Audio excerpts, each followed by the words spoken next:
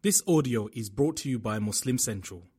Please consider donating to help cover our running costs and future projects by visiting www.muslimcentral.com/donate.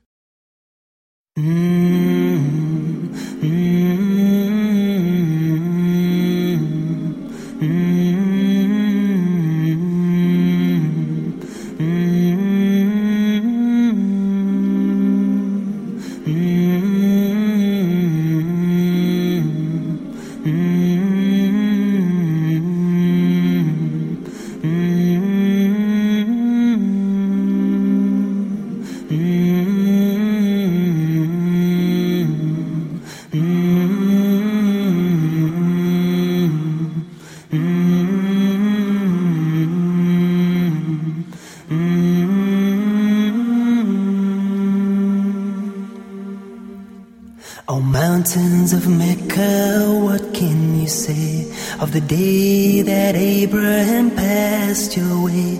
And he was instructed by God to build a house of peace where people will pray, and they will come on every lean camel and out of every ravine for the purpose of praising Allah, to glorify Allah. O mountains of Mecca, what can you tell of the day that stones from the sky fell, destroying an army determined to break the house of Allah that Abraham built? O mountains of Mecca, how was the dawn on the day that my prophet Muhammad was born? How did it feel knowing he was to be the last and most beloved of all, Rasul of Allah, Nabi of Allah? O mountains of Mecca, you were there when the Prophet Muhammad climbed down in despair. Engraved in his heart were the words of his Lord to all of mankind. This was his call: La ilaha illallah, Muhammadur Rasulullah. O people, praise only Allah, glorify Allah.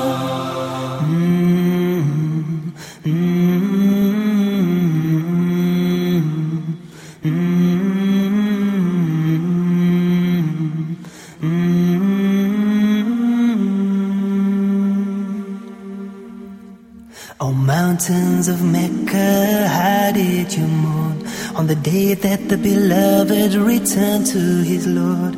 And up till the last breath escaped from his lips, he prayed that his ummah would find success. O mountains of Mecca, how will it feel when the earth shall quake and tremble with fear, and we shall be gathered together to stand in the court of Allah with our deeds at hand? Oh, how we pray that on that day we'll be with those to whom Allah will say, peace be with you, I am pleased with you.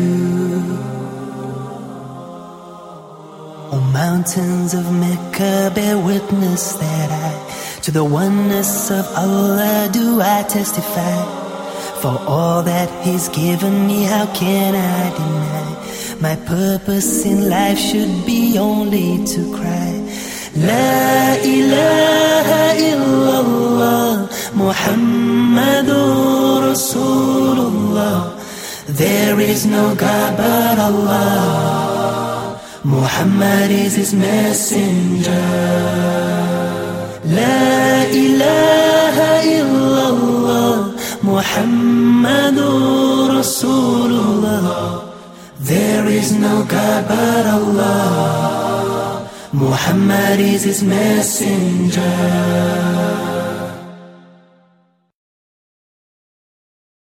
أعوذ بالله من الشيطان الرجيم.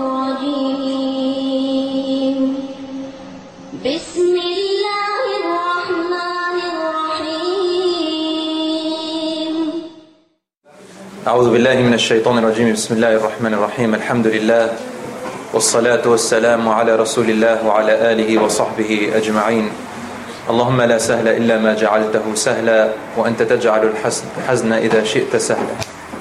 My brothers and sisters in Islam, Assalamu alaikum wa rahmatullahi wa barakatuh. We meet again in yet another dars circle about another giant from the giants of the scholars of Islam. He is the second Imam of the great four Imams, the founders of the four famous schools of thought, madhahib.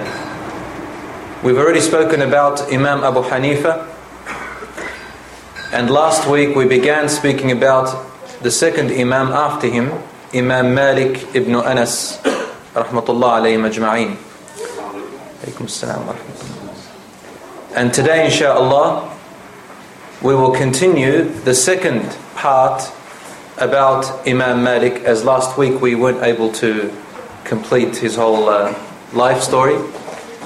And to be honest, one or two lectures is not really enough. We will do no justice speaking about these great four Imams at all. But it is, in a nutshell, for you to just sort of grab a general picture, a general feeling, as though you are sitting with them, a general feeling of what type of people they were, how they thought, how their lifestyle was, how did they develop these schools of thought. But the most important thing about learning about these great scholars is their character, their etiquettes in seeking knowledge, and how they were surrounded by people who learned from them their character before their knowledge. What kind of people they were as role models.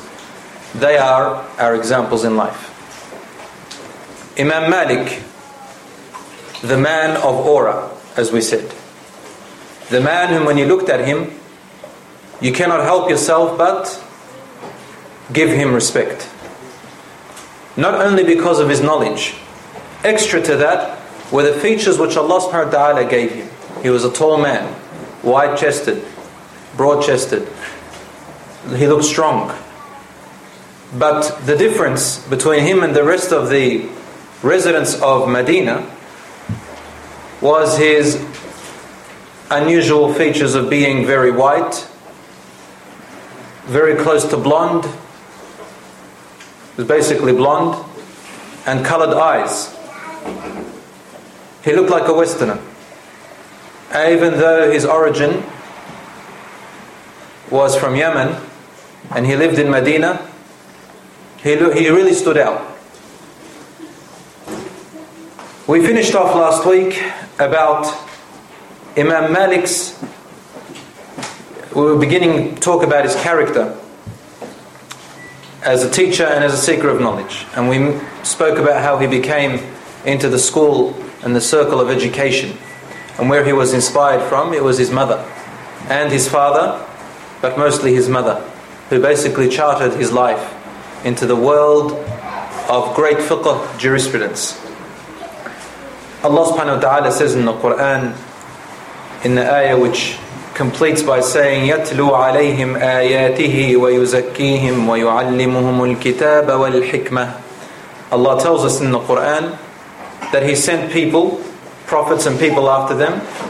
He recites the verses or brings to them the verses of the Quran, and He purifies purifies their character. And He teaches them the Quran and teaches them the kitab, the scripture, and He teaches them the wisdom. So with every ayah that speaks about knowledge in relation to these people, Allah subhanahu wa ta'ala usually accompanies a second characteristic which is simultaneous to knowledge, and that is tazkiyah, which is purification, character, etiquettes, manners, respect. You cannot be a knowledgeable person or a student of knowledge if you don't first have the character and respect. And let remind you what the mother of Imam Malik said to him when she took him to the Masjid al-Nabawi in Medina to learn of the great teacher Rabi'ah ibn Abdul Rahman, Rabi'ah al-Ra'i, and the likes of him. She said to him, son, before you learn the ilm, the knowledge of these Imams, I want you to learn the character and etiquettes of these Imams. Learn how they sit, how they eat, how they stand, how they look at people, the eye movements, the way they, in other words, the way they tie their shoelaces. Learn these things from them before you learn the knowledge. A person without character but has knowledge is like a child with weapons. Is like a child with weapons. They'll cause destruction. And there is a saying among the Turkish culture, when Imam said this to me, he says, we have a saying that if you're half a doctor, you'll kill people. And if you are half a alim, half a scholar, you'll lead people astray. And that made a lot of sense to me, mashallah. Allah says in the Quran, يَا أَيُّهَا الَّذِينَ آمَنُوا لِمَ تَقُولُونَ مَا لَا تَفْعَلُونَ O you who believe, why do you say that which you yourselves do not do? So among the great things which the scholars had to monitor was that they applied what they taught. And you're going to see today, inshaAllah, the application of this Imam Malik, of what he taught and what all the Imams feared. Aisha radiallahu anha says about the Prophet sallallahu alaihi wasallam, when she was asked about him, she said, كَانَ خُلُقُهُ الْقُرْآنِ His character was the Qur'an itself. So we don't want to live a life of double personalities, and we are driven by our desires. These were not these great Imams. I mentioned that Imam Malik's fiqh, his way of thinking, was a little bit different to Imam Abu Hanifa. In fact, very different to all the Imams. Imam Abu Hanifa, Shafi'i and Imam Ahmad. He differed a little bit in the sense, he didn't like to dwell into areas of controversial issues in Aqidah. And he didn't like to dwell into areas of ideological differences, such as what used to happen in Kufa with Imam Abu Hanifa, with the Mu'tazila and the Khawarij, philosophies of Greek theology and Aristotle's beliefs, such as saying today modernist views, all those different views. He didn't dwell into them. In fact, he didn't need to do that because he was living in Medina. And in Medina, till today, to a certain limit, these ideologies are not too many in there, as much as they are around the world. The Western influence, the Western ideologies are not entrenched in there. You can still see the tradition there. Imam Malik was a traditional man. He taught according to Amal Ahl al-Madinah, the actions and practices of the people of Medina. He was to look at the companions who lived in Medina, and his laws and school of thought revolves a lot around them, as you will see today, inshallah. We mentioned that a man entered once into his circle, and he said to him, Ya Imam. And one of his students by the name of Yahya ibn Yahya, he used to report a lot about Imam Malik. Yahya ibn Yahya, remember that name. He says, a man entered into our circle one day, and he asked the Imam a question. He said, Ya Imam, Ar-Rahmanu ala al-Arsh istawa, the most merciful rose above his throne. That's literally what it says in the Quran. He asked, Kayfa istawa, how did Allah rise? Imam Malik put his head down, and the students could see him sweating out of anger. He was angry at that question, asking about the self of Allah, Allah Himself, to describe how He does things.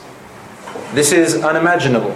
This is لَيْسَ كَمِثْلِهِ شَيْءٍ. There is nothing like unto Allah. So to merely ask the question, how does Allah rise, is disbelief. So Imam Malik looked up and he said to him, Al-istiwa'u ma'loom. The word istiwa is not unknown to us. We know what it is on face value. To rise above, to be above something, not to be below. Wal-kayfu majhool. Its features, how Allah does istiwa, is unknown to us. وَالْإِيمَانُ بِهِ وَاجِبٌ. believing in that Allah is above everything, is istiwa, is a must. We have to believe in this. We can't deny that Allah spoke like this about Himself. وَالسُّؤَالُ عَنْهُ بِدْعَةٌ. Questioning about the nature of Allah's actions and His attributes is a bid'ah. It's an innovation. None of the companions nor any of the prophets ever dwelled into the nature of Allah's attributes. How? Because He is nothing like us. You will never reach the answer to that. He's beyond our imagination, beyond our capabilities. Then He said, أَخْرِجُوهُ. Get him out of here with force. Get him out. And basically they drove him out like the police do, and He said, وَلَا أَظُنُّهُ إِلَّا فَتَّانًا وَلَا أَظُنُّكَ إِلَّا مُبْتَدِعَ أَوْ فَتَّانًا. I don't assume you except to be one of a fitna maker or an innovator. So He never liked to dwell into these areas. Brothers and sisters, today we want to continue about also his the reason why He liked to avoid, the reason why He chose a bit of niceness in His appearance and His clothing. Some people may think that He was a luxurious person, whereas He wasn't. You can misunderstand that. We mentioned last week that He liked to wear beautiful clothing, the best of clothing. In fact, He liked spending whatever He could on clothing that was very presentable, and He refused to sit on the chair or in the place where the Prophet ﷺ used to sit, in the very same place, and where Umar radiallahu anhu sat in the Masjid al-Nabawi, in the Rawdah Sharifa, without being absolutely presentable, would bathe beforehand, wear his best of clothing and fill himself with perfume, and then he would sit. You'd see the serenity on his face. He would look up at you, and then he would begin. This is the way Imam Malik's personality in how he taught hadith to the people. And we mentioned that before he taught a new hadith, he's about to narrate a new hadith to the students to teach them with its narrations. He would make wudu first, pray 2 rak'ah, not speak to anyone, walk and sit on the chair, and then he would speak to the people of the hadith. That's how he would address them with the hadith. My brothers and sisters, Imam Malik learnt of, as we said, Rabi'atul Ra'i, great teacher, and he's called Rabi'a ibn Abdul Rahman, but he's nicknamed Rabi'atul Ra'i, which means the garden of opinions. Now scholars do give opinions. When we say opinions, it's different to the way the West speaks about opinions. Opinions among the scholars are based on evidence and proof that originates from the Quran and the Sunnah of the Prophet ﷺ. Opinions in the West talk from their whims and desires. There is no basis except whims and desires. And that's why you get things like homosexuality and atheism, right? And people who come with very bizarre things where right seems wrong and the wrong seems right in any way they want. This is opinion. Opinion of man is very dangerous if it's not based on evidence and proof that comes from a legitimate source. And our source is from the Creator, Allah subhanahu wa ta'ala. Allah left this deen with some flexibility in it because of the changing times. But the foundations He gave us in the Quran and Sunnah, there is nothing left out that we cannot use to solve any problem that we have in any given society. But the people who do this, who bring these solutions to us, are the scholars. They are the inheritors of the prophets. Otherwise, we would have never had scholars. We don't need scholars then. We're just enough with the prophets and that's it. But Allah made this deen in a way that you can use its foundations for any changing society. And because of this, brothers and sisters, expect to have differing opinions. That's fine. Differences of opinions among scholars and people is fine. We have to learn to accept that. You cannot change it. And everyone who tried to change it, it's been there for more than 1,400 years. Even among the Sahabas they differed. Umar ibn al-Khattab and Abu Bakr radiallahu anhuma, they differed on almost every single issue.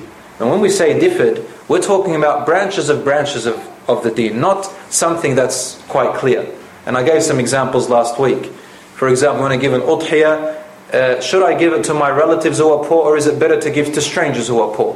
Things like that, which don't really affect your iman or your deen, and it shouldn't play a role. Abu Bakr and Umar radiallahu anhum, Rasul sallallahu alaihi wasallam said to them, if you ever agree on a matter, then automatically I agree. You don't even have to come and consult me. That's how much they differed, Abu Bakr and Umar. If you ever agree on something, just go ahead and do it. Don't even consult me, because I know it has to be right for both of you to agree. That's how much they differed. But they loved each other. They died for each other.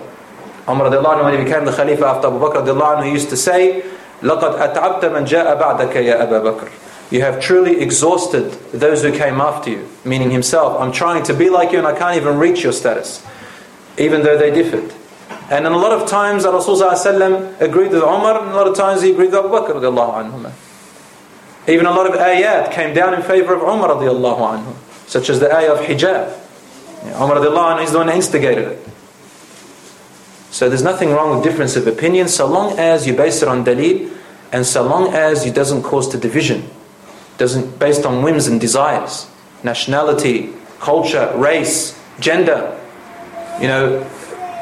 people who are rich or for whatever, popularity. And I'm going to talk a little bit about that inshallah very soon in examples of Imam Malik. Imam Malik's fiqh was in the following way. His sources were as follows. These are the sources he used. Like every other scholar, including Imam Abu Hanifa, Imam Malik first looked at the Quran for solutions.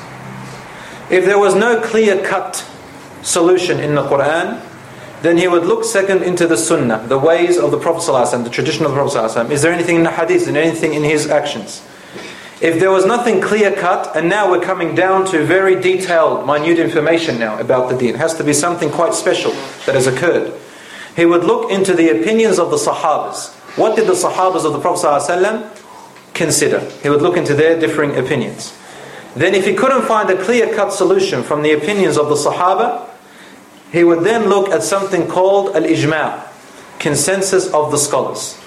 Consensus of the companions and consensus of the scholars, the great scholars that existed. And up to here, all the four Imams still followed up to this stage. Now here was where Imam Malik differed. He looked at something which the other Imams actually didn't agree with him about, including one of his very close colleagues who studied with him. His name was Al-Layth ibn Sa'd, which some scholars consider Al-Layth, his contemporary, the student that studied with him, his best friend, to be even more knowledgeable than Imam Malik. Al-Layth ibn Sa'd used to differ on this. What was it? Imam Malik used to use the practices of the people of Medina, meaning he would look at their practices and how they acted, and he would say, act like them.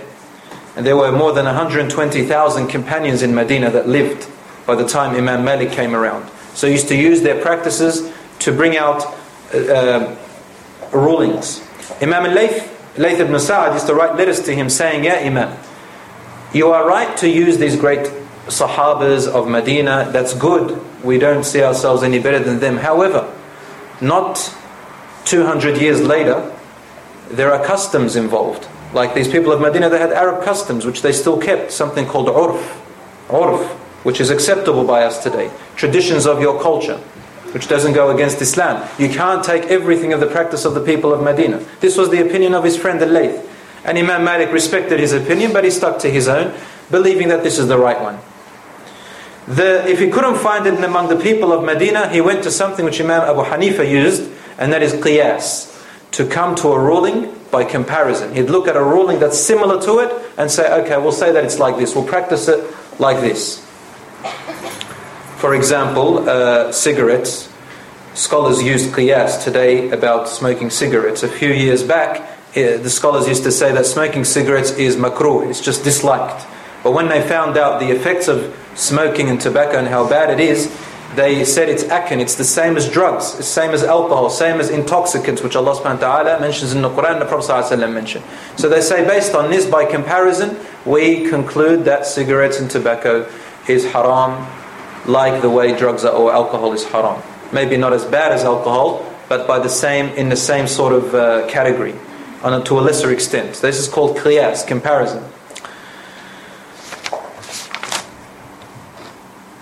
Imam Malik also looked at a very unique way, and this is where he really differed, something full of flexibility. In his madhab, you will find three things that the other Imams didn't practice too much, but they took it to a certain extent. Imam Ahmad ibn Hanbal didn't take any of it except very little. One of it was called al-istihsan, which means the better of two fiqh matters. If he's got two fiqh matters, he'll take the easier one or the better one. So two possible solutions, you take the easier one. And the second thing he used to follow was sadd al-dhara'i', which means something lawful or unlawful depending on what it will lead to. For example, if it leads to destruction, eliminate it. So if something is normally halal, I'll give you an example. Ibn al-Qayyim used it once. I'm not going to dwell too much into it because we haven't got much time. But Imam Ibn al-Qayyim al-Jawziyah rahmatullah alayh, when he was in prison, he sent a ruling that selling grapes is haram. I'm just explaining this ruling. He went by Imam Malik's method over here, sadd al-dhara'i', to prevent halal things which will lead to haram. He prevented the selling of grapes. And one man who was an official, he got angry at him and he caused him to spend more time in prison because if he used to sell grapes and he made his business go down. So he asked him, why did you do that? Ibn al-Qayyim said to him, Ya akhi, I only said it from the door of sadd al-dhara'i' to prevent harm. What was happening was that he was selling it to people who were becoming well known and popular in squeezing it and making alcohol. And people were selling alcohol in the black market, and it was becoming on an increase. So he prevented the grapes for a little while, and this is called sadd al-dhara'i'. Thirdly, and also something haram can become slightly looked, sort of surpassed, in order to stop something greater haram than that. And thirdly, al-masalih al-mursala, the benefits of the public. If something may lead to the harm of the public or community, even if it was something halal, even if it was something ordered, then you should stop it. An example of that is Umar radiallahu anhu, when he stopped the severing of the hand for thieves, people who stole. Why? Because there was a drought and there were lots of poverty. So he stopped or suspended the severing of the hand for a little while and said, no, we can't go to the extreme, it's unfair, it's not just. You can't just do that. So there was a penalty, maybe to pay something or to be imprisoned or forgiven, depending on the situation. And this is al-masalih al-mursala, to look at the benefits of the people at large. And Imam Malik used this to a great extent. And that's why a lot of Imams, they look at the school of thought of Imam Malik. Even Imam Malik in himself was actually quite traditional, quite rigid, being in Medina. Even till today, you go to Mecca and Medina, we still have that view. They're quite rigid, traditional in one way. And that's why sometimes the fatwas for the West are not very suitable sometimes. I say this with understanding, sincerity, inshallah. But Imam Malik's madhab was actually the most flexible because of these three. And the other Imams differed about that. They didn't really agree on it. Maybe Abu Hanifa to a certain extent.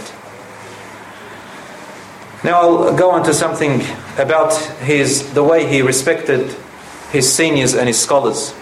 There is a story about Imam Malik when he was with two of his teachers.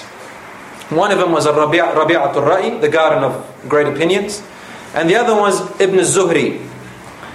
Imam Malik was the junior of them, but he had reached the level of great scholar. He was giving fatwas, as we said, at the age of 21. People from around the world would come to him, to Medina, to learn of him at the age of 21.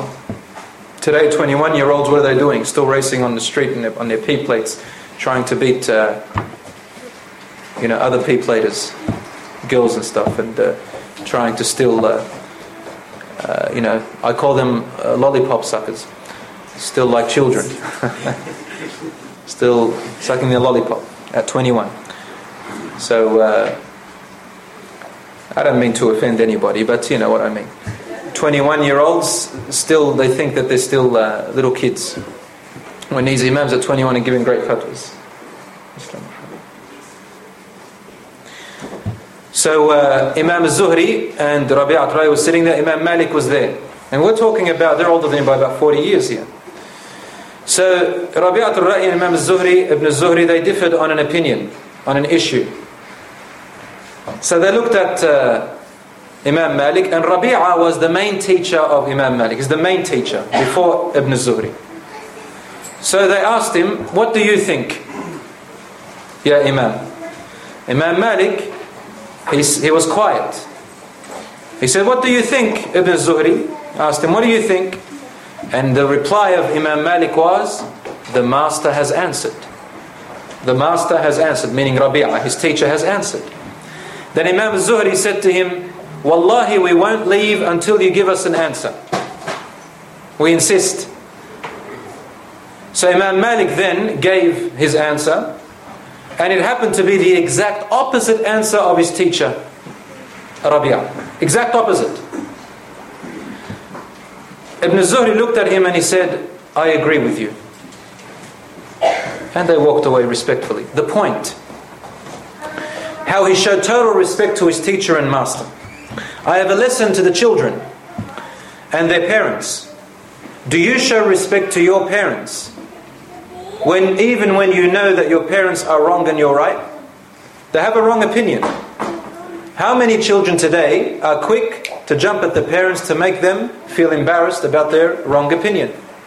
This is not the way to advise. And between brothers and sisters, between us, you want to advise someone, I think it was Imam Malik or Imam al-Shafi'i, we'll quote him inshallah next week, who said, if you want to advise someone, then don't advise them in public. Because if you advise them in public, then you have humiliated them. It defeats the purpose of the advice. An-nasiha amam an-nas fadiha. Advice in front of people is an exposure, is a humiliation. So you've got to avoid that stuff. So even when a person is wrong, address it in a proper way. And next week we're going to give you an example of one of the students of Imam al-Shafi'i, how he advised his teacher on a matter when he waited for all the people to leave. But that's inshallah next week. Brothers and sisters, we mentioned that Imam Malik had some sources of income. And there were two main sources of income. But first of all, I'd like to mention he was never a government scholar. Because some people think that. Nor did any of these Imams ever rely on an organization or masjid or government to supply them with any income. They always had their own trade and their own skill which they earned from. And that's what made them very powerful. So they always spoke the truth even in front of powerful leaders. Now Malik had two pieces of income. One of them was from One of them was from his business. He sold clothing. The other one was from his friend Layth ibn Sa'd. He was actually quite wealthy. He lived in Egypt and he used to send him wealth every now and then. The third sort of source of income was actually from the Khalifa. He never accepted anything from anyone else except the Khalifa and only the Khalifa. And he never had a post or a position with the government. He always refused it like the rest of the Imams. Never wanted to. And he was one of those also like Imam Abu Hanifa who refused to be a judge. All these scholars refused to be a judge because they didn't want to be gathered on the day of judgment with the rest of the rulers of the world. Who are they going to be gathered with? How many corrupt rulers? You don't want to be gathered on the day of judgment with these rulers. You want to be gathered with the likes of the Prophet ﷺ and his companions. You don't want to be with those other rulers, the dictators, because there are so many of them. So they refused the position of judge and ruling. Why did he accept gifts from the Khalifa? I'm not talking about a wage, gifts. He had a different philosophy to Abu Hanifa and the rest. Rahmatullah alayhim. They'd never accepted even gifts from the Khalifa himself, Khalifa al-Mansur and the others. However, his philosophy was like this. He wanted to keep a channel of good terms open between him and the Khalifa in order to give them a good advice, because he thought that if I can keep a channel with them, it will help the community. This is his way of thinking. Secondly, he did not look at the wealth that the Khalifa had as being the wealth of the Khalifa. He assumed the wealth of the Khalifa, and he had a point to do so, was actually the wealth of the Muslims. It was from the zakat money, which was put into Bayt Mal al-Muslimin, social security of the Muslims, which actually belongs to the Mujahideen, the people who fought to protect the community in their country and their deen. And it also went to the poor people and the teachers, the scholars and the students and the widows and the orphans. Imam Malik was one of the teachers and the scholars, and he was also a mujahid. So he considered that he had right to this wealth anyway, and never considered to be the Khalifa's wealth. And I'm going to give you some evidence on how he did not consider that, inshallah, in a short while. So these are one of the reasons why I accept this gift. Otherwise, for any other reason, you shouldn't. There is a story about when he accepted an income from Layth ibn Sa'd, his friend.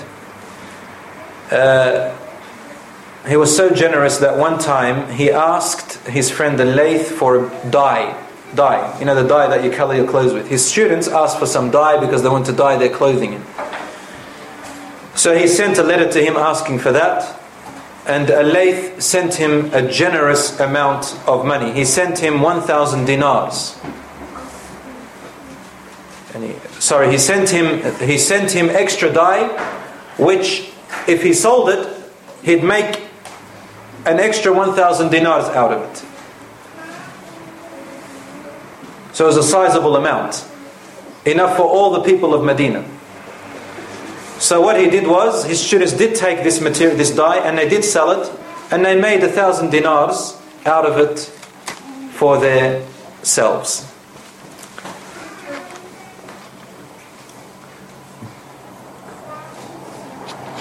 I think I'll leave the issue of the government and the Imam to the end. I'd like to move a little bit to something else, which I haven't spoken about very in detail, and that is his clothing and his manner of the way he dressed.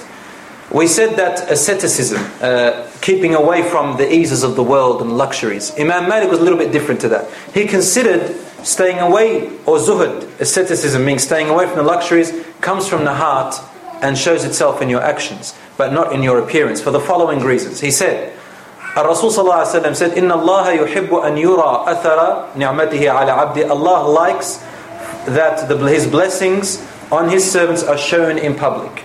So if Allah grants you something nice, Allah likes you to show it, but not to show off. To be humble about it, but not to show off. And to show this ni'mah with sincerity. Secondly, Imam Malik looked at himself as standing the position of the Prophet ﷺ. So he had to be on his best decoration. Doesn't Allah say in the Quran, خُذُوا زِينَتَكُمْ عِنْدَ كُلِّ مَسْجِدٍ, decorate yourselves at every masjid, especially on a Jumu'ah, wear your best of clothing. So Imam Malik used to love to do that. And he considered that a man giving the knowledge has to be in the best presentation. It had its own psychological effect on the people. It has its own psychological effect on the people. And this was the philosophy of Imam Malik. He had his dalil, he had his evidence. And anyone who rejected his evidence, well, he said, well, with respectfully, this is yours. There was a worshipper who was an ascetic. He sent a letter to Imam Malik one time, a abid who avoided these cities and used to live in the deserts in a hut and used to abid, worshipper. So he sent a letter saying the following: "O Imam, leave this eloquence and go to the deserts and live a simple life. Live a simple life in ibadah, in worship." And this is known to a group called, which later on formally appeared as the Sufis, who really go on to dwell into this in a lot, but not to the certain group of Sufis, not the Sufis, some of the Sufis we have today that do particular things that have no basis to the deen. And when we say Sufi, we mean those who are ascetics, who avoid the luxury. Imam Hassan al-Basri did that, Rasul sallallahu alaihi wasallam did that, Abu Bakr and Umar, in fact all the prophets were ascetics. They tried to avoid the world entering their hearts in every way, and they were humble. However, decoration on the outside is not going against the sunnah of the Prophet sallallahu alaihi wasallam. Rasul sallallahu alaihi wasallam said, when a man said, "Ya Rasulullah, a person likes to wear nice shoes and nice clothing," he said, "Inna Allah jamilun yuhibbul jamal." Allah is beautiful, He loves beauty. So be beautiful, inshallah, within Islamic limits, of course. So Imam Malik replied to this ascetic, this abid, this mu'min. He said, Allah distributed, with great respect, Allah distributed the good actions among His creations the same way as He distributed their sustenance and livelihood. He gives some people the pleasure in salah more than the pleasure in sawm, or in hajj more than the pleasure of zakat, for example. You happen to find your pleasure in abstinence from luxuries and beautification in worship. I find mine in ilm and knowledge, teaching people. I am content with what Allah has given me, and so I like to show it, and I hope that both of us are on the straight path. This is the way Imam Malik addressed it. The point of this is, look at the brotherhood and the respect and the niceness and the kindness they apply to each other, with a beautiful dua, with beautiful statements. We don't put each other down.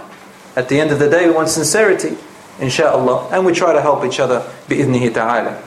So you don't all have to be copycats of each other. This person likes to be a little bit more humble. This person likes to show his beauty. You don't have to copycat each other and feel put on the spot in front of others, thinking you're not doing the right thing. So Imam Malik, we said that he wore a ring, for example, with a black stone, and on it he had Hasbi Allah wa ni'mal wakeel. It doesn't mean that you can't do that because others don't do that. You don't have to be copycats. Take it easy. Allah subhanahu wa ta'ala says in the Quran, طَاهَ مَا أَنزَلْنَا عَلَيْكَ الْقُرْآنَ لِتَشْقَى. Oh, Ya Rasulullah, we have not sent this Quran upon you in order to make your life miserable and hard. This deen makes you happy. It should make you happy and flexible in the pleasure which Allah sent upon us. قُلْ مَنْ حَرَّمَ زِينَةَ اللَّهِ لِعِبَادِهِ الْمُؤْمِنِينَ. Say, who is it, as Allah says, who is it that forbid the rightful, the righteous servants of Allah, the sincere servants, the humble servants of Allah, from taking pleasure in the beauties that Allah has created for them on earth?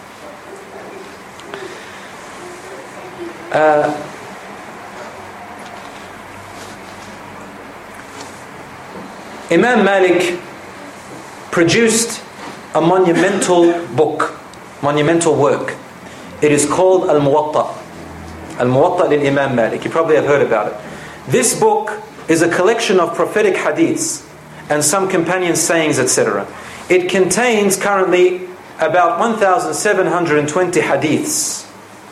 And probably the first book of hadith, very popular book. And it was about 100 years before Bukhari and Muslim and the 6 books of hadith that we know about. So basically some scholars say this was probably the first book of hadith ever. And it is one of the most authentic. Now this book, Al-Muwatta, it took about 11 years of Imam Malik's time to complete into chapters, and it was under chapters. And it came to us through one of the students of Abu Hanifa, Muhammad ibn Hassan al-Shaybani, who studied under Malik for 3 years, and he propagated this book along with another scholar. It reached another scholar by the name of Asad ibn al-Furat, who was famous for propagating Islam to a place called Sicily. And a student of Malik wrote Al-Muwatta, and the basics of the madhabs spread through Africa and Spain. And this kitab, Al-Muwatta, was spread by his students. Imam Malik didn't write Al-Muwatta himself. He collected it, and his students actually put it together. The way they put it was, first of all, there was 100,000 hadiths in it. From the 100,000, 9,000 were taken as being most authentic. And from the 9,000, we finally ended up with 1,720 most authentic hadiths till today. Till today. And I mentioned last week that among them are several of them which Imam Malik narrated himself. We called it the golden chain. They are the most authentic hadiths existing today. So his students compiled it took about 30 years after Imam Malik for this book to be completely edited and filtered. Until now we have 1,720 hadiths that you can rely on in their authenticity. Imam al-Bukhari and Muslim and the others that you hear about, they have some of their hadiths with extra of them that maybe didn't reach Imam Malik in his time, which gives us an example of why the madhabs did differ in some of their opinions. Imam al-Shafi'i says about Al-Muwatta, no book before the book of Allah was more authentic and accurate than Al-Muwatta. Keeping in mind that Bukhari and Muslim weren't existing at that time. Imam Shafi'i said this. Until today, we keep that. Imam al-Mansur, who was the Khalifa at that time, remember we mentioned him, it existed at the time of Abu Hanifa, he came up to Imam Malik at the Kaaba and he said to him, Ya Imam, I want this book to be copied and printed and distributed, and I want it to be the main source and every other book of hadith to be destroyed and burnt. It has to be the standard. Imam Malik said to him, no, don't do that. For there are people who receive knowledge from their Imams and from different sources. And there could be sources that are not known to me. To take only my book and refuse all the rest is a dangerous thing to do. No, keep their hadiths, keep their statements, for maybe one day they'll add to Al-Muwatta and maybe, more that people will learn from. Don't take away all the other knowledge just based on mine. For I am a man of knowledge and there's still more for me to learn. And this is the way the Imams always spoke.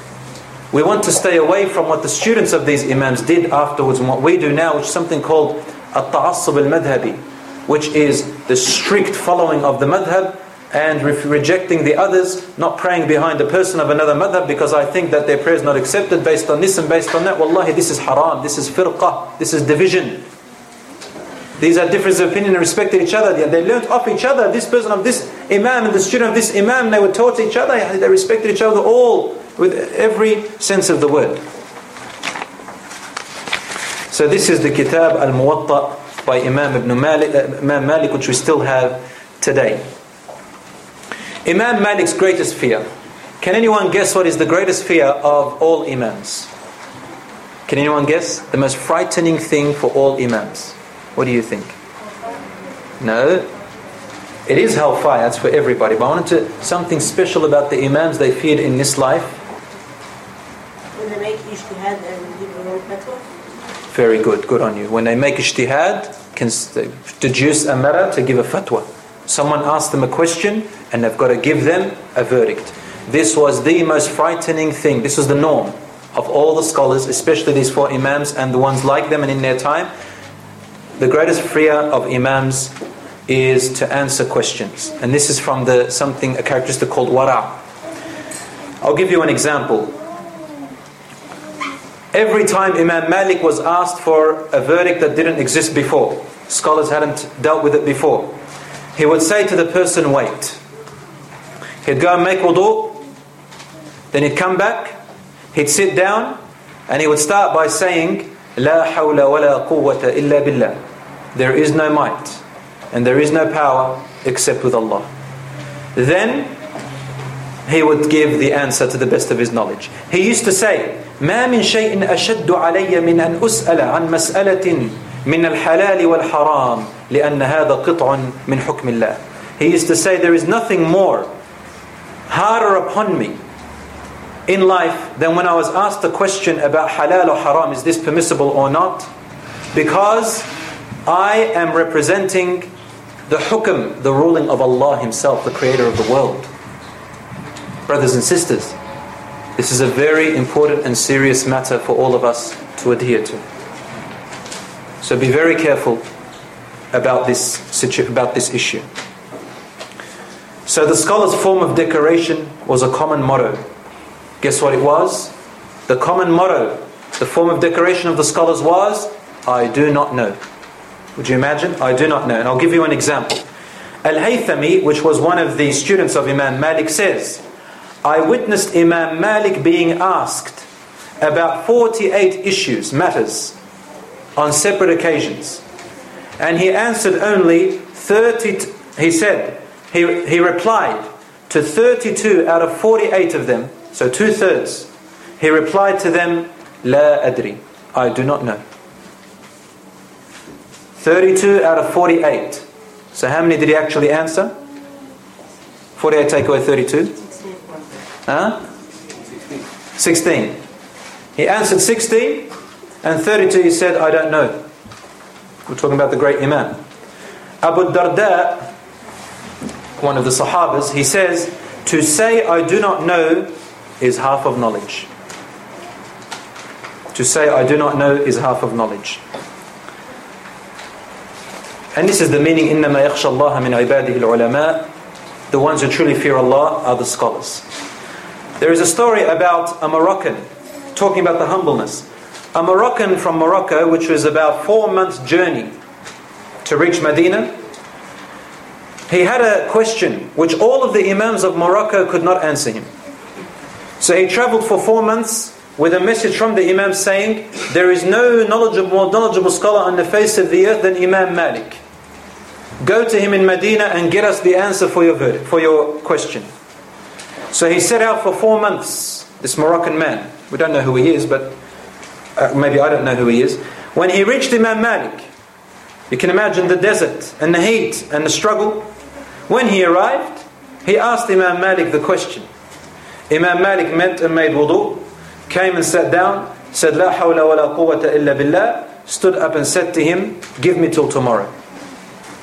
The next day, he did the same thing and he sat down and he said to him, my answer is, I do not know.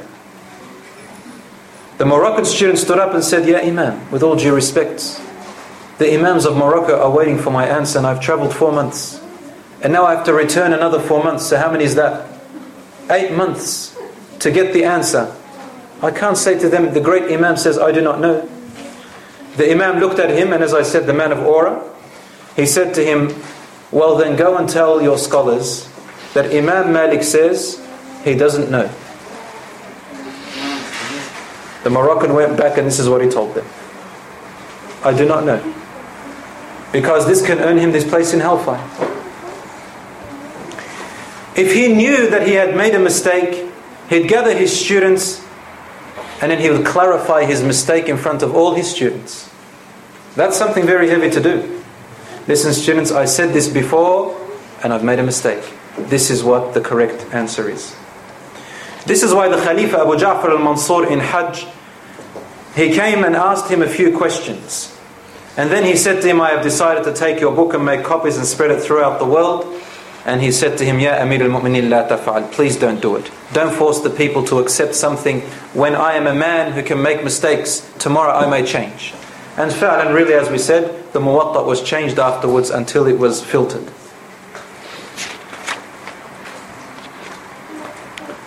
My brothers and sisters in Islam, the character of Imam Malik is what stood out.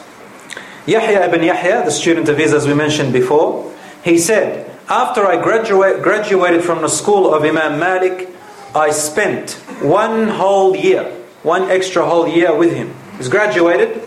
Imam Malik has said that, khalas, now you are free, you've graduated, you are now qualified to give classes and so on.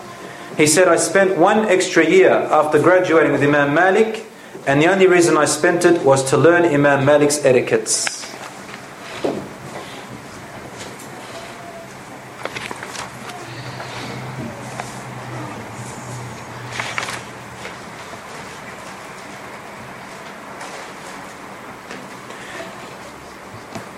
Different to Abu Hanifa, when Imam Malik accepted gifts, as we said before, I just wanted to say that,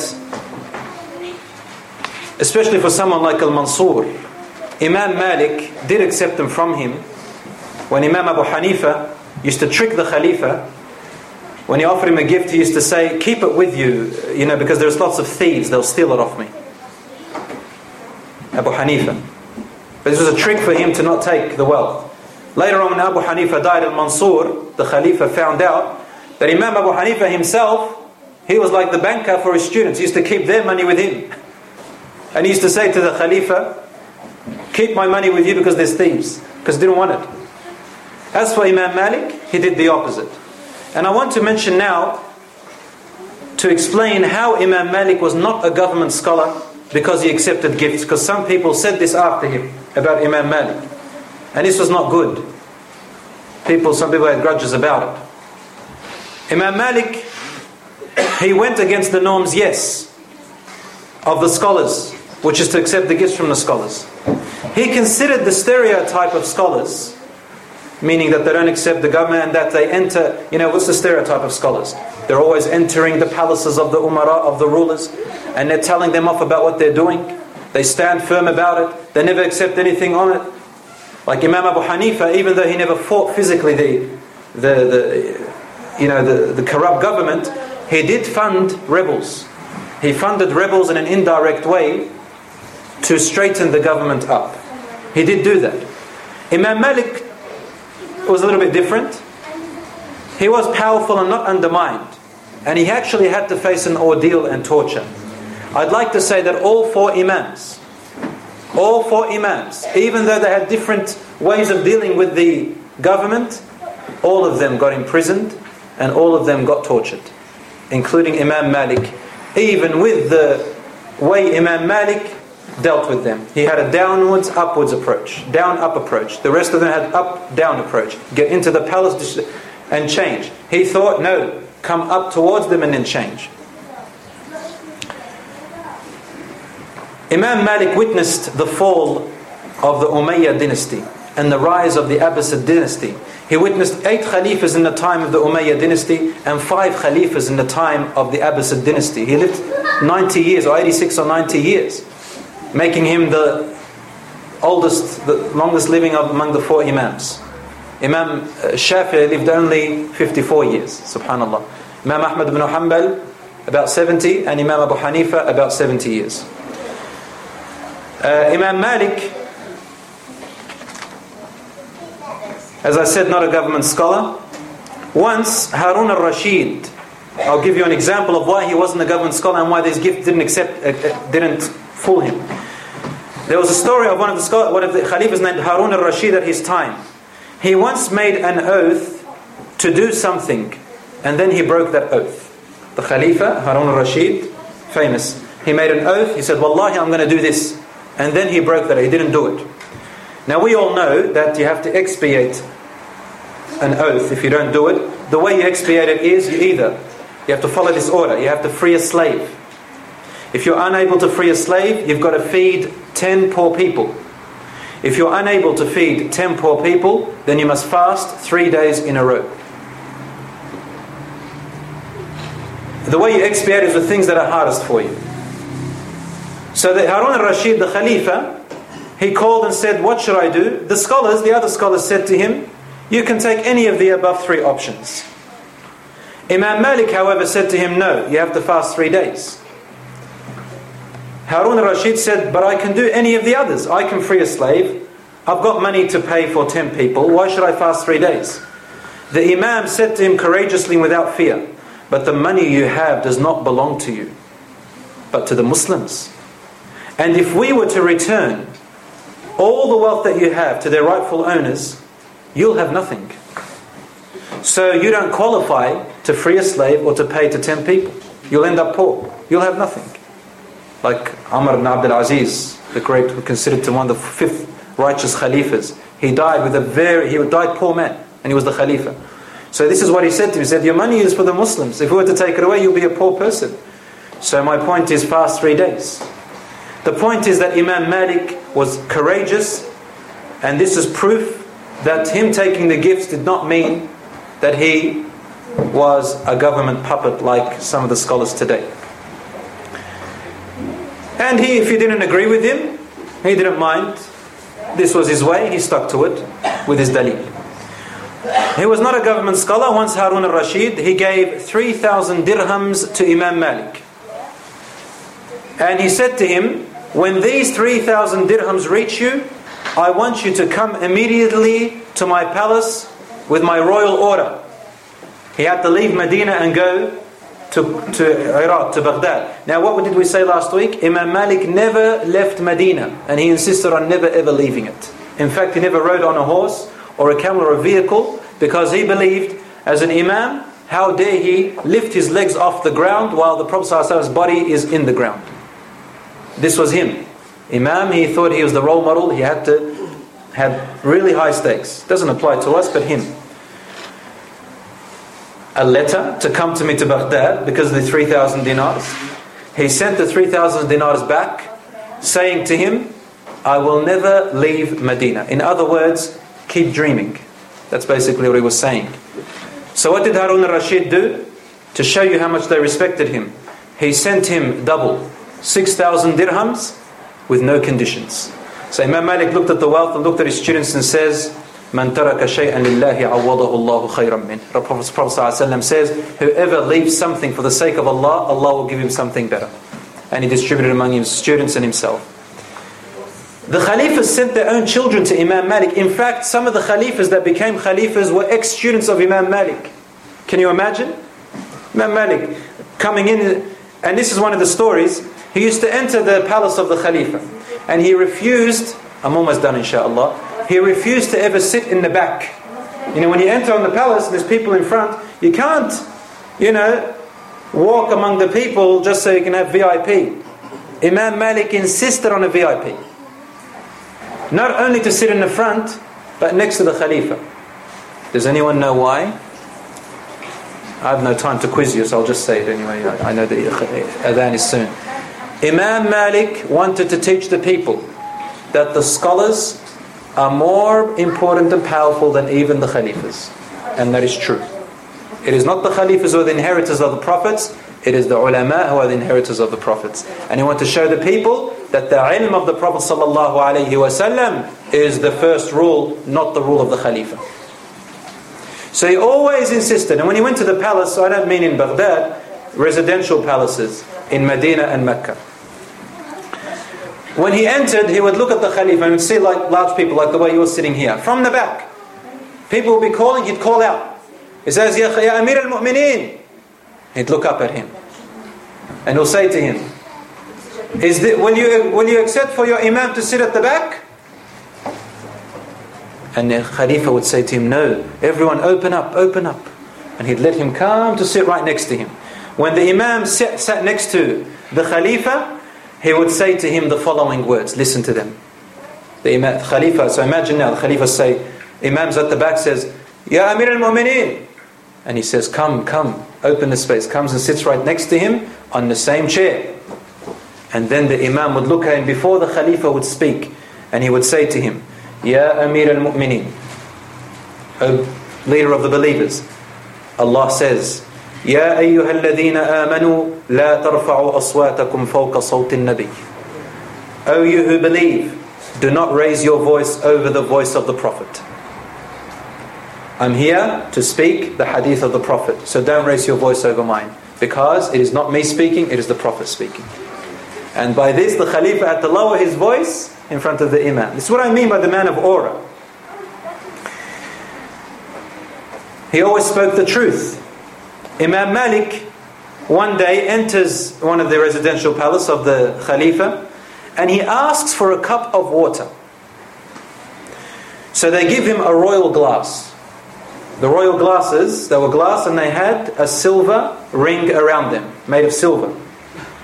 Imam Malik looked at this glass with the silver ring. He didn't say a word. He put the cup down, did not take a sip of it, and walked out. At that time the Khalifa was Al-Mahdi. His name was Al-Mahdi, one of his ex-students. And he said, where are you going, Ya Imam? Why are you leaving? And the Imam says, I do not drink from a cup which has silver around it. The Khalifa Al-Mahdi then ordered all the silver rings to be removed from the cups of the palace.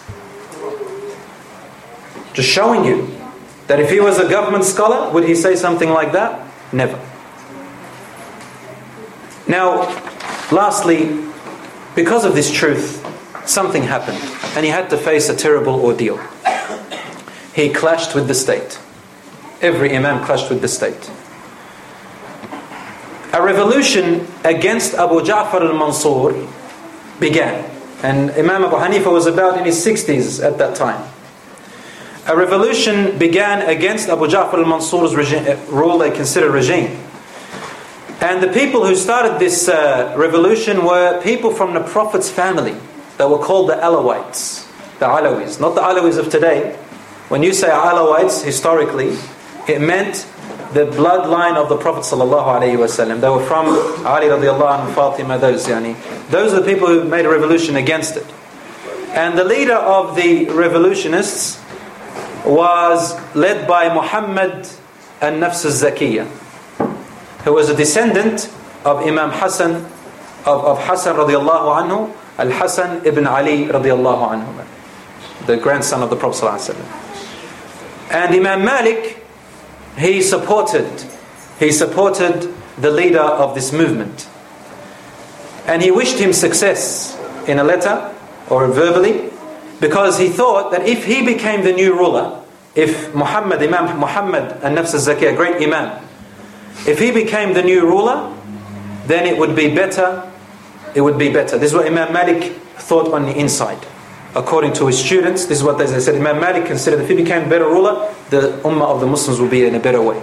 So one day, the Imam was asked. What happened was, the governor of Medina, he wanted to be the governor. So he started going around basically forcing the people to pledge allegiance for him, meaning to vote for him and pledge allegiance. You accept me. So there was a bit of a force happening. And the people didn't like this, so the revolution increased. One day someone asked the Imam Malik a question which had a political motive behind it. And Imam Malik knew this, is very smart. The question was, if a man was forced to divorce his wife and he divorced her, does the divorce count? Imam Malik said, in fiqh and Islam, nothing is valid out of force. Nothing. Anything that is forced is not valid. So if the man divorces his wife because he's forced, divorce her. And if divorced, it's not counted. This had a political meaning. Meaning, allegiance to the ruler, if you are compelled, it's invalid. He's an invalid ruler. This was a big problem. Huge problem. So the Khalifa found out, and he sent news for the Imam to stop saying what he was saying and never to repeat that rule, that verdict again. The Imam replied, I cannot conceal knowledge if I know it. So they sent a spy to one of his circles, and the spy asked the question again to check if this Imam really meant what he's saying, to test him. So he asked him the question, and the Imam answered him exactly the same answer as before, knowing the political consequence of it. The result of this was, there was an order to capture Imam Malik in Medina to the governor, the prince of Medina. They captured him, imprisoned him, and they tortured him. He was beaten so badly until his arms became disabled. He couldn't lift his arms for months. And his shoulder, his right shoulder, was dislocated. Imagine an Imam with all his aura. And probably among the officials were his ex-students. How can you beat an Imam like, how could they beat him? To the point where his arms became disabled for months and his arm was dislocated from his body.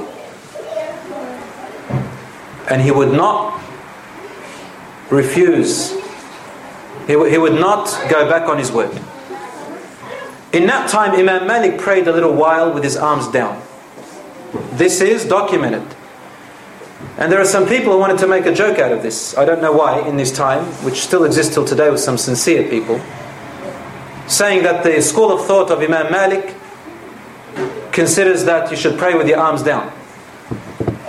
There is no evidence for this in the school of Imam Malik except this situation, because he was beaten on his arms. Anybody, if you can't stand, you sit. So this is a funny thing which occurred, and I don't know where people got this from. The Imams, the great Imams, don't agree with this. So the Malikis should not really leave their arms down. I'm not going to go into too much fiqh about it. Then there was a second revolt. When they heard about Imam Malik being tortured this way, his students got up. You mess with his students? These are the students that if you entered his circle and you just raised your voice, I know time's up, raised your voice, they'll beat you. So Imam al-Mansur, Khalifa al-Mansur sent a letter straight away to the Khalifa, to Imam Malik saying, no, he did not send that. He came in person to Medina and he says, I apologize, Ya Imam, I did not order this. Please tell me what you need and I will give you. And I've sacked the governor and I've humiliated him and so on. This is what he claimed. And Imam Malik therefore was not a government scholar. The end of his life of Imam Malik, after that he became very ill at the age of 90 and he could not go to the masjid for a little while. He died at the age of 90 years. In introduction to next week's lesson, I just want to say one very small story, inshaAllah. A young man, the age of about 13 years old, in the time of Imam Malik, when Imam Malik was in his middle ages, a young boy by the age of 13, his mother from Mecca, his mother said to him, my son, you are now well known. You have memorized the whole Quran and you have memorized hadith and you have memorized poetry. I want to send you to Imam Malik to learn his adab, his character, before you learn his knowledge. So she got him ready and she wrote a letter to the prince of Mecca, the governor of Mecca, who happened to be her cousin, this woman's cousin. Are you with me? She wrote a letter to him to send a letter to the governor of Medina to go with her son to Imam Malik, basically to intercede for him, to become his teacher. So this young boy took this letter from his mother, from the governor of Mecca, and she packed him some food and sent him off. Young 13-year-old going through the deserts to Medina, seeking knowledge. He reached the governor of Medina and gave him the letter of the governor of Mecca. And the governor of Medina, his face changed. He started to sweat. The young boy looked at him and said, what's wrong? He said, Wallahi, if the governor of Mecca asked me to walk barefooted in the middle of the desert with nothing on my head, it would be easier than for me to go to Imam Malik's house. Because he had so much respect for him. So the boy innocently said to him, well, you don't have to go to him, make him come to you. He forgot that Imam Malik is not as simple as going to the officials, no way. So he laughed, the governor of Medina laughed, and he said, come on, let's go. So he went to Imam Malik's house. They knocked on the door, and the housemaid, the servant of Imam Malik, answered, and they asked for Imam Malik, the prince, the governor of Medina. She said to him, listen, if there is a religious question, right now is not the time. Write it on a paper and he will answer it for you. If you want to learn hadith, go to his circles of daras, they'll be at a certain time. And if it's a government issue, this is not the time, there's another time for it. So the governor of Medina says, I have a letter for him from the prince of Mecca. So then the young boy says, a big, tall man, blonde, white, coloured eyes, unexpected from the people of Medina, came to the door. Says, I looked up at him, and the servant lady brought him a chair, he sat on it. And then he said, what does the governor of Mecca want from me? And the governor of Medina just gave him the paper without a word. When Imam Malik read this paper, he threw the paper away saying, La hawla wa la quwwata illa billah. Has it come to this that knowledge now needs connections? He looked at the young boy, and the young boy said to him, Aslah Allahu shaykh. May Allah straighten the path of the shaykh. Out of respect, young boy. He said to him, I am a Qurashi. I am from the lineage of the Prophet sallallahu alaihi wasallam. So now, basically, he obliged the Imam to listen to him. You have to respect the lineage of the Prophet sallallahu alaihi wasallam. Ana Qurashi. I have memorized the Quran at the age of 7. And your Muwatta, the whole of it, I've memorized it with its chain of narrations by the age of 10. My mother sent me here to learn from you. Imam Malik looked at him and said, Ya ghulam, O young boy, ittaqillah, fear Allah, wajtanib al-ma'asi, and stay away from sins. If you do so, there will be something of your future if you apply these two advices. Does anyone know who the young boy was? No, not Ahmad ibn Hanbal. He was Imam, yes, he was going to say it. He was Imam al-Shafi'i. Are you 13? So 13-year-old gave me the name of the 13-year-old boy. He was, mashallah, fatahallahu alayk wa ala walidayk. So he was Imam Muhammad ibn Idris al-Shafi'i. You thought he wasn't going to be a Shafi'i, didn't you? So it was Imam Muhammad ibn Idris al-Shafi'i. Next week, inshallah, we will begin the story of Imam al-Shafi'i. هذا وصلى الله على نبينا محمد وعلى آله وصحبه أجمعين وآخر دعوانا أن الحمد لله رب العالمين. اللهم صل على محمد رسول الله. اللهم صل على محمد نبي الله. اللهم صل على محمد رسول الله. اللهم صل على محمد